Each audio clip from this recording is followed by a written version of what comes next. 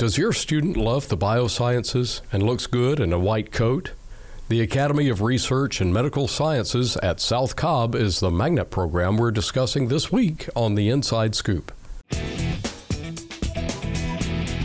Hello, welcome back to the Inside Scoop. I'm David Owen. And please be sure to like, subscribe, hit that bell, and share this podcast with a friend if you think they can get something out of it. If your student really enjoys science labs and generally does well in those classes, this week's magnet program focus may be right up your alley. Here to tell us more about Petri dishes, test tubes, and the like is the magnet coordinator for the Academy of Research and Medical Sciences at South Cobb High School, Angela Hurley. Angela, welcome to the podcast. Thank you for having me. Now, you were on the podcast.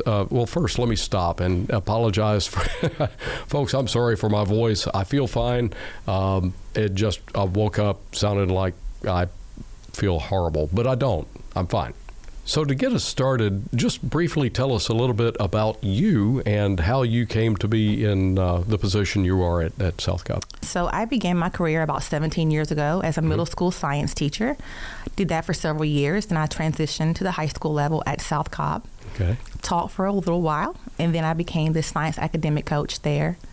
When Dr. Kutcher moved on to his new position, I assumed his position as the magnet coordinator about 6 years ago. Okay, that was Andrew Kutcher, who is now over the magnet programs, right? Correct. So I still get to work with him, which is great. Yeah, he's a great guy. We did a podcast that listeners, you can go find that one just to get a general overview if you haven't already found it. So in looking at the various magnet programs, yours is fairly unique. Can you tell us about the program at South Cobb? Absolutely. So the Academy of Research and Medical Sciences at South Cobb is unique in the fact that our focus is research and medical sciences. We often get lumped together with Kennesaw Mountains and Wheeler's programs because we are a science program. However, we're not just like them in that capacity, meaning that we're looking at your students' aptitude in science and their appreciation for the writing pieces that go along with that. So those programs really are more, I envision them as more like robotics and maybe mechanical engineering, things that are very math-centric. But yours being a biosciences focus, that's a very unique position, right? Correct. A misconception is we're teaching students how to become doctors tomorrow. And that's not what we're doing. We're exposing them to the coursework they will see in the future. So there's a heavy emphasis on the life sciences and how they function and how they relate to us and how that relates to the medical field as well as research. So our students are in classrooms doing medical science, biotechnology. They're learning how to do these high-level labs and not only do the high-level labs, but also how to collaborate through that process. Yeah. So collaboration is a big piece for us. And the students are strong writers. They began doing annotated bibliographies and literature reviews, their freshman year, which is quite rigorous and challenging. Sure. But with the support of the teachers and with each other, the process is very rewarding for them. Now, I am, again, this isn't a podcast about me. I get that. But my father was a mechanical engineer, and I was always looked to as the translator for him. Yes. Because there's something about the left brain people that makes it difficult sometimes for communication skills to develop where they really need to be to convey what you found in your research. Is that a fair thing to say? I think it's very fair to say. And not only the written communication, but the verbal communication too. So being able to take that research that you have done with your group or maybe individually and then be able to share those findings to the general public in a way that they understand what these graphs, what these words mean. Yeah. Because that's what's most important is that whatever you're doing is accessible for the general public. Yeah. The general public may not have an understanding of all these scientific words and jargon that you're choosing to include in this paper. So it's one thing to have data, it's another thing to have information, right? That is correct. And that's a big emphasis for us as well is, how to bridge that gap. Yeah. And how do you communicate that effectively with everyone? Yeah, so that everybody understands and does what's needed for whatever it may be. Right, and building that confidence to be able to stand in a group of people who may be college professors, medical professionals, or they may be just your parents. So let me take us back a notch. If someone walked into your your area, do you? Well, let me let me ask this question. I'll set it up. Maybe, do you have a separate wing or building or whatnot from the general ed community at South Cobb? Well, yes, we have an area of the building, the advanced learning building, we're now calling it. We've moved from across the campus where we used to be located. Okay. And now we're in a newer facility. Our students take most of their classes in that building, but they do venture into other parts of the campus as well to take other courses. Mm-hmm. We do have a new magnet cafeteria, which is unique for us. The children have a space. It's kind of like a cafeteria / learning commons, a facility that allows them to see me outside of my office or outside the classroom setting. It's not uncommon to see me eating lunch with students and just having general conversations about what's going on, how a class is going, how the Friday night football game was. So that is unique for us and appreciated space by the students. How many students, ballpark, are in the program there? Yeah, we're a smaller program. We have approximately 165 students in our magnet program. Okay, so I imagine that's very competitive to get into that. Yes, we could accept more. That's not the top number, like that's the drop dead number of students that we can have. Right, we're not maxed out at that number. I do feel like our numbers are smaller because we're so specialized, and people think they have to just want to be a doctor or a nurse or a surgeon to attend our program. That's a huge misconception. So where would you envision your students ending up in life? I mean, we talk about student success, and not everybody, like you just said, not everybody's going to end up being a medical professional necessarily. Where do you see them winding up in their career with this kind of a background? Anywhere they want to go.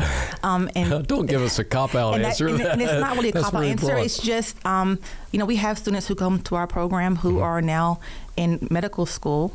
We have students who go on to become lawyers. Okay. So there's no...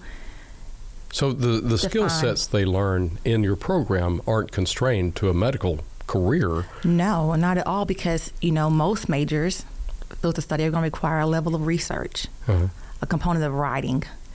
And our students are well-versed in that and prepared for that. So I think what we do is expose them to all the possibilities. And that internship piece that they're allowed to do their senior year opens up a huge door for them, because there is no stipulation on where they have to do it. Okay. So we've had students working in prosthetic offices, helping build prosthetics, fitting people for prosthetics. We've had students working with air conditioning, especially areas, just trying to learn about the engineering component and what does that look like, because they've decided they want to go into an engineering field. And then we have students that are in the medical offices or realtor offices. There's no constraint. Right.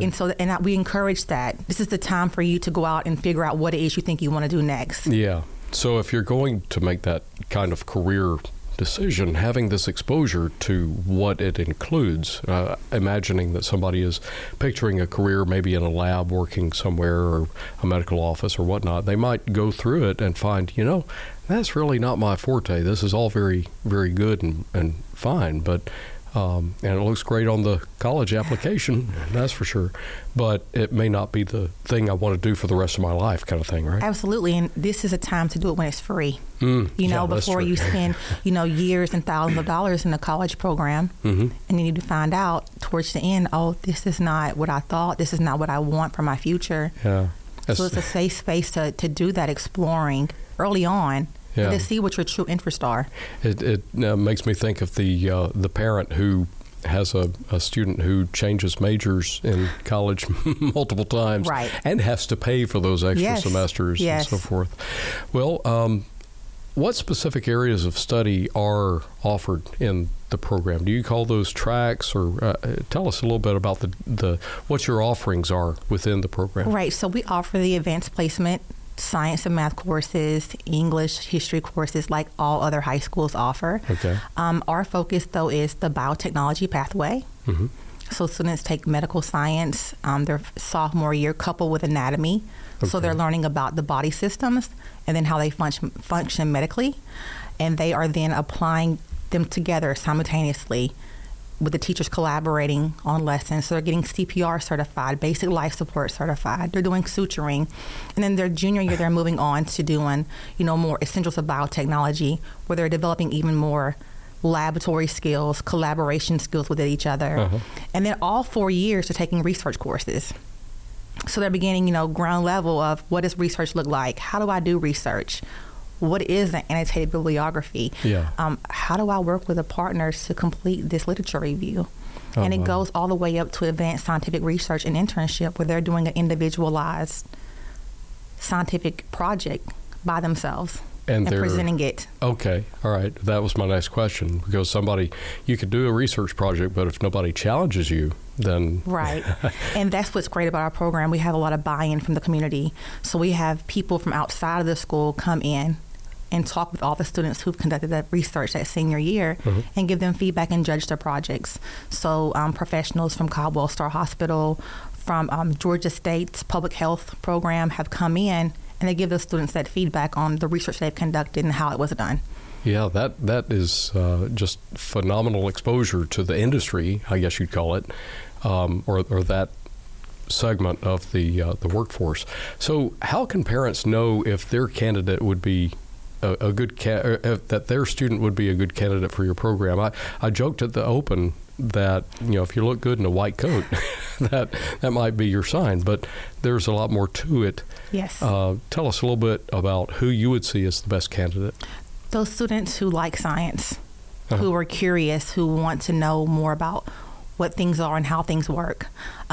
If your student likes to write, likes to research, likes to figure out how, what, when, where, why, they would be a great fit for our program. But I think the best way to know if it's a good fit for your student is to actually come visit the campus. Yeah. Not only just the open houses, but we have our annual white coat ceremony. What is that? Yeah, so it's when our juniors receive their white coats. It's a very, very nice ceremony as they're preparing to transition to their research and internship classes their senior year. Oh, wow. And our seniors who are completing their internship and research are receiving stethoscopes to signify the completion of the requirement. Oh, that's cool. That's like a pre-graduation kind of thing. It's kind of a celebration, and the students get very excited about it, and it's great to see them, excited about this recognition that they're receiving. Sure. It pays homage to all the work they've done throughout the program. Yeah, it's always nice to be recognized for all that you've put into something like that. Yes, right? Because these programs are rigorous, and they're challenging. And the students have to sacrifice to get there. And we want to always acknowledge that and put that at the forefront. But we appreciate the work that they're putting in.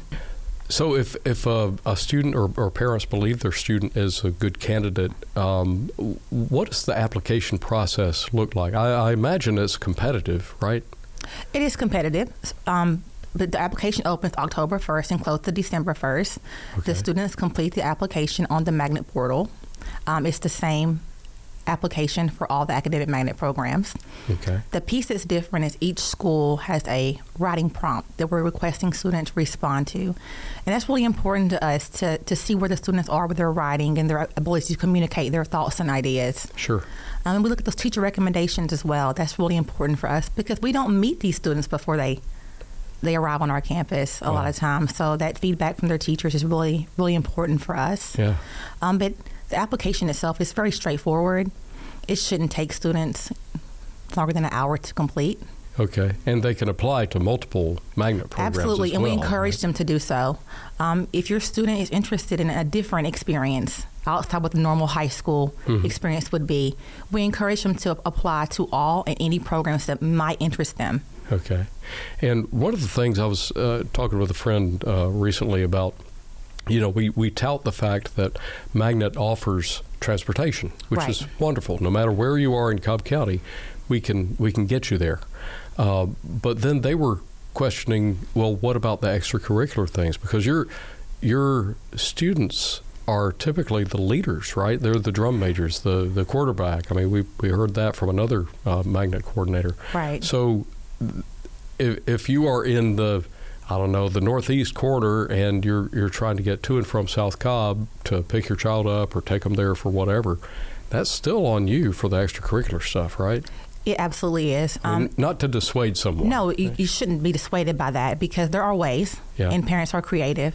But it is important to know that this is not only a commitment for the student, but it's also a commitment for the family as well, for the parents, because there are going to be times when the student needs to come in early maybe for tutoring, or stay late for practice or for a club. Because like you mentioned, they are the most involved students on our campuses. They are involved in everything that you could possibly imagine a high school student would want to do. They do it. And if they don't have it on campus, they create it. So there is a buy-in, but we do have like active magnet parent associations, who encourage parents to talk and meet each other. Oh, no, that's a new thing. I in talking with all the coordinators so far, I haven't heard anyone mention that there's a parent, or at least in this case, there's some sort of commingling with the parents to help get through this. Because we can't do it alone, and we really pull the community part in to help us support the students. Yeah. So that parent association is kind of like a booster club, as you might know from sports. So they help bring in speakers. They help, help parents communicate with each other. They help fundraise to help supplement the fun things like white coat ceremony and magnet graduations. They supplement those things. So that's a good way. It's like getting involved in that organization early on. You'll meet parents and maybe set up carpools, and that's helpful. Yeah. Can you pick the kids up this Tuesday from this club, and then I'll get them next week. So that part is helpful. That's a huge benefit, just to collaborate with other parents. And I imagine some parents maybe of the older magnet students could share little tips and tricks for the younger magnet students as well. Absolutely, because as a parent, you need to know how to support my child through the process. What does it look like? And at different levels, we have parents involved, and they can help and give feedback on how they approached, AP chemistry or AP Bio or AP Statistics. How do they support their child getting through that coursework? Well, Angela, this has been very informative. I really appreciate you taking the time to come in and share this information with parents. And, of course, parents would probably be smart to coordinate stopping by and seeing your facility. I know that years ago I got to see the old facility, and it was impressive. College level labs and all the sorts. So very impressive, and I appreciate you coming in and sharing that. So we'll make sure we put all of the links for application and so forth in the show notes. And you can find the show notes by visiting the podcast homepage in the description. If you're watching this on YouTube, if you're watching it on the podcast homepage, it's right there in front of you. So if this podcast was helpful to you, please give us a like and a review. And don't forget to share it with a friend, too. Thank you for tuning in to The Inside Scoop, a podcast produced by the Cobb County School District.